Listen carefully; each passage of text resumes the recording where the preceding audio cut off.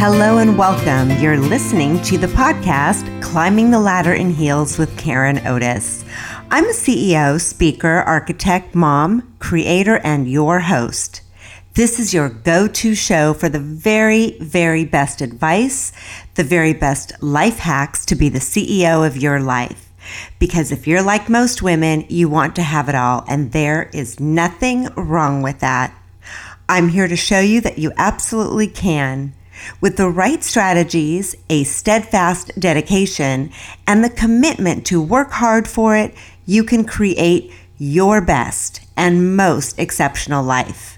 I've done it, and now I'm here to support you and streamline your path, making it not only attainable, but fun and exciting along the way. I will share everything I've learned and everything I know. So let's dive in. Hello, Boss Gals. Well, with Mother's Day approaching, I would love to start this podcast with a quote. It's by Elaine Hefner. I have no idea if she is related to Hugh, but anyway, the art of mothering is to teach the art of living to children. I love that. So with this Mother's Day approaching so soon, I wanted to focus on the boss gals who are juggling work and raising their kids. I know from experience that it is no easy task. It can be tough and daunting to find the time for both of those things. Both are like full-time jobs. For those of you who have a job that takes you away from home, you might struggle with feelings of guilt and worry. Either you feel you should be home more or you should be putting in more hours at work.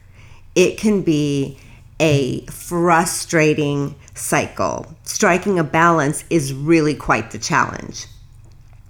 And for those moms who are entrepreneurs working from home, it can be tough to get stuff done, to be productive with your work, and still tend to the needs of the kiddos.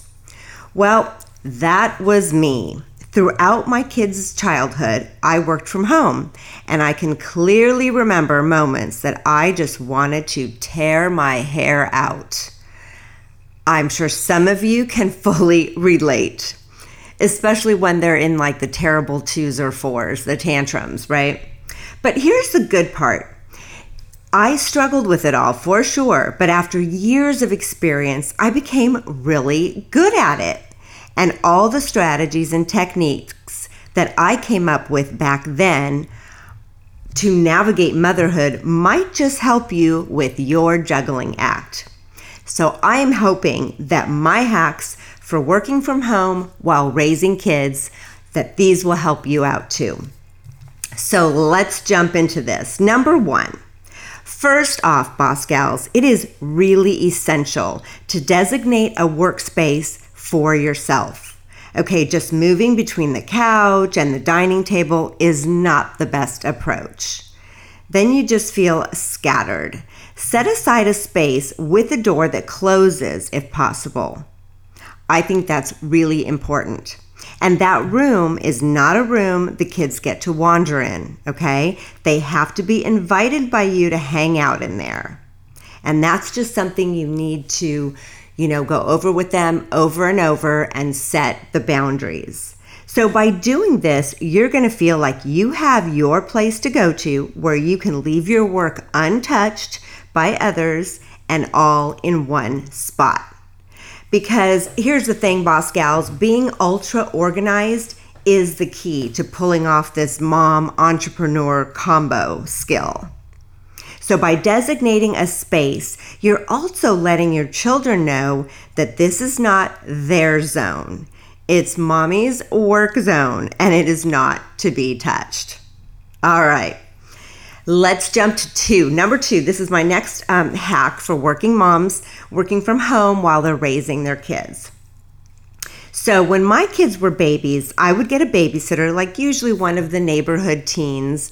For me, it was actually Natalie, who lived next door to us, and she would come over during my baby's nap time, and I would also extend her time with us a little bit after that. And that can be some really good uninterrupted hours of work. So I remember being able to get like about 3 hours of hardcore productivity, and that I could get all that in while she was there during their nap time and a little before and after. Now, this only works, though, if the sitter and your kids know and respect that mommy's workspace, your home office, is off limits. If they're coming in and out of there and asking you questions and wanting to go visit with you, then it doesn't work. You just have to create a boundary that they don't go there. So it was really great for me when I was doing this way back when, because my entire house, the bedrooms, the kitchen, the living, etc., all of that when I was raising my kids was on the first floor. And I set up my office on the smaller second floor. The second floor was only like maybe a third of the size of the first floor. So my kids knew that they were not supposed to come up the stairs. And the thing is, when you do this, Boss Gals, you have got to stick to the program and not be that hovering mama, right, who keeps stepping in with the babysitter. If you hear your kids kind of whining or crying, you let the sitter handle it and let her play and be attentive with your baby while you seriously focus on your work. It definitely takes some effort and some discipline. But if you can actually do that, where you can let the sitter be on and you're focused on your work, it can be a really great few hours of focused productivity. All right, my third hack for you. All right, so sometimes we're not able to fully separate our roles as entrepreneur and mom, right? We maybe can't just say, I'm just going to be working and productive right now, and I'm not going to be tending to the kids and be a mom. Sometimes they've got to kind of blend together. And those can be even harder, more trying times. So let's say you have to run some errands for work, okay? Maybe you need to pick up something from a store or pick up a sample. For me, like picking up sample finishes, tile, wood, etc. from one of our vendors, or maybe dropping some items off to a vendor. For those kind of tasks, let me share with you what I did way back when my kids were hanging out with me, way before preschool and kindergarten. So I would plan a day of maybe 4 to 5 errands, okay? And I would do it on a day that I was going to hang out with my kids. Well, we would start the day by creating a to-do list. Okay, if your kids can't yet write or read, then you go ahead and do the to-do list with images or icons. Okay, so you can even print something off the computer or use a magazine image or draw it yourself. So what I'm saying is, for example, maybe if you're going to go to the market and you want to put that on the list, but again, your baby may not yet read or write, you can use an image of a shopping cart, for example. Or maybe if you've got to do some errand like going to Staples, you maybe need some office supplies. So maybe get a picture of pens, a stapler, other office supplies. All right. And if your kids are at reading and writing age, have them write it out, the to-do list, in the order that you're going to do your errands, okay? Let them know that they are your co-pilot and you need their help to get it all done. They are, quotes, right? I'm doing the air quotes, working with you that day, okay? Most kids are going to feel important and special knowing that they are being super helpful. Okay, then when you're out and about doing your errand runs, ask them to let you know where you need to go next. So you'd say, all right, what's next on our to-do list? Check out our list and see where we're going next. And you can even give them a pen, a crayon, a pencil to cross them out when you've completed it. This is going to keep them engaged, feeling helpful, and feeling like you and your child are a team. This should keep them from getting bored during all these errands and encourage them to be on their best behavior. So I remember when my son, Jacob, who is, in his late 20s now, well grown up, When he was about 1 to 2 years old, I would take him with me to the local building department. So we usually had to go there to pick up or submit some blueprints, for projects that I was working on. Well, every time we went, one of the staff clerks, she would get all excited to see Jacob. She would say, "Hey, you," and Jacob would typically charm her every single time. Well, when we needed to go again to the building department, Jacob would say, "Okay, I've got it on my list. We're going to see the Hey You lady." And eventually, when he learned to read and write, that's exactly what he would write on that to-do list. So to this day, even in his late 20s, he still has memories of the Hey You lady. Okay, we're on to life hack for working moms from home that are also raising their kids. We're on to number 4. So I recommend having a word that you're going to use that lets your kids know you need them to be quiet and not interrupt you while on the phone. All right, so it would be great if you could just say, "I've got this half an hour, I'm making all my calls. When I get other calls, I'm not answering." But typically that's a tough one. And typically you cannot group all your phone calls into this small window of time. There are going to be calls that you need to take while you're hanging out with the kids. I mean, that is if you are really running your own business. So I used to use the word client. So my kids from the earliest age as babies learned that when I said I'm on the phone with the client, or all I had to do was mouth the word client, they needed to be as quiet as possible and let mommy finish the call. Now, I'm not going to lie to you. This is not foolproof. There were plenty of times, plenty, that I remember all too well when my kids were completely uncooperative. But for the most part, it did work quite well. And they knew if mommy says client and you interrupted me, that is not going to be a good day. So, of course, rewarding them for being helpful and cooperative is always a good strategy. So I think I used to do I would give them a point for every client phone call where they were quiet and didn't interrupt and they were just helpful. And then after 5 points, they would get something special. So you can try something like that.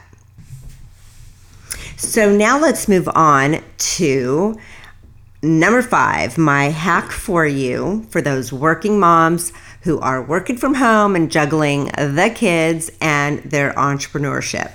Okay, number 5 is that it is essential, though, boss gals, to carve out some mom and child time that is completely devoted to your babies. They cannot always feel like they're going to come second to your work, because that's when there's this resentment, they get more difficult, it just causes this whole rift. So on those days, you might plan, let's say, a day with a fun routine you're going to introduce them to, or you're going to go on a fun adventure, so that they know that that is their golden time with mom, and they will know that you treasure it too. So I completely remember this still, and Jacob is so grown up, but when he was in Montessori school, kind of like kindergarten age, every week he and I would go to Benihana's for lunch, and he just loved it. It was our thing. He loved sitting at the tepan table, watching the chef perform with the stacked up onions that they light on fire. He was just so into it. And he does remember that still to this day, that was our thing. And then when Marlia was a baby, or when she was kind of in kindergarten as well, we would schedule a girls' day, and it would all be about, manis and petties and doing facial masks, mud baths, and spas. And it still is that to this day. Okay. So number 6, when the kids are going to start to grow up, things are going to shift for you. And when they get into elementary and middle school, then the issues kind of change. Okay, at that point, I remember my kids wanted me off my phone and they wanted 100% attention to their needs, right? Because that's kind of when they hit that it's all about me stage. and they get a little entitled. So here is my valuable advice for that. So I would explain to my kids that work was not only something I loved doing and that I was good at, but that it brought in income, right? That it's what paid the bills and it paid for things in our lives, okay? That helps to teach them the value of money. But I started this deal with them and they were probably like, I don't know, maybe 13 years old, so maybe from like age 13 to 16 or so. Every time I signed a new contract with a new client, I would reward each one of my kids. So I think then, and it's just because the projects that we get are big in scale, so I would give them $50 each every time I signed a new contract.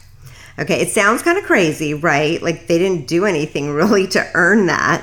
But here's the thing, when you try this, you're gonna see that they quickly want you to work. And that is when it all changes. They then are personally invested in your success. So my kids would, instead of saying, Mom, can you get off the phone? They would start to ask, Mom, are you getting any new clients? And then when I would get the phone call from like a potential client, I know this is shocking, they would say, oh, good, I'll go in the other room, Mom. I'll give you privacy so that they hire you. Yeah, it was a serious game changer. And I actually also made a silly deal with Jeff that for every new contract I signed, I would take him out for margaritas. That was our little celebration. So what happens is then everyone in my family circle was invested in my success. No one was complaining that I was working too much. And what that does, it puts out some really fabulous karma and energy, right, into the universe, because everyone in your little circle is rooting for your success. And typically the universe listens and rewards. So it's a really good one to try it out, give it a shot. See, and definitely let me know if it worked for you, if it backfired. I seriously hope it doesn't. All right, so that is it, my boss gals. I hope these help you to succeed at work while mothering and mentoring your babies. We mold our children by example. When you show them a solid and admirable work ethic, along with letting them see your drive, your tenacity, and while still loving them to pieces, then you are fully killing it, boss gal. It's a winning combination for everyone. And you're effectively showing your kids, whether boys or girls, that women can have fulfilling careers without sacrificing motherhood. So to all the moms out there on Mother's Day, the moms who are sacrificing, who juggle and sometimes pull their hair out, stay inspired and keep on crushing it.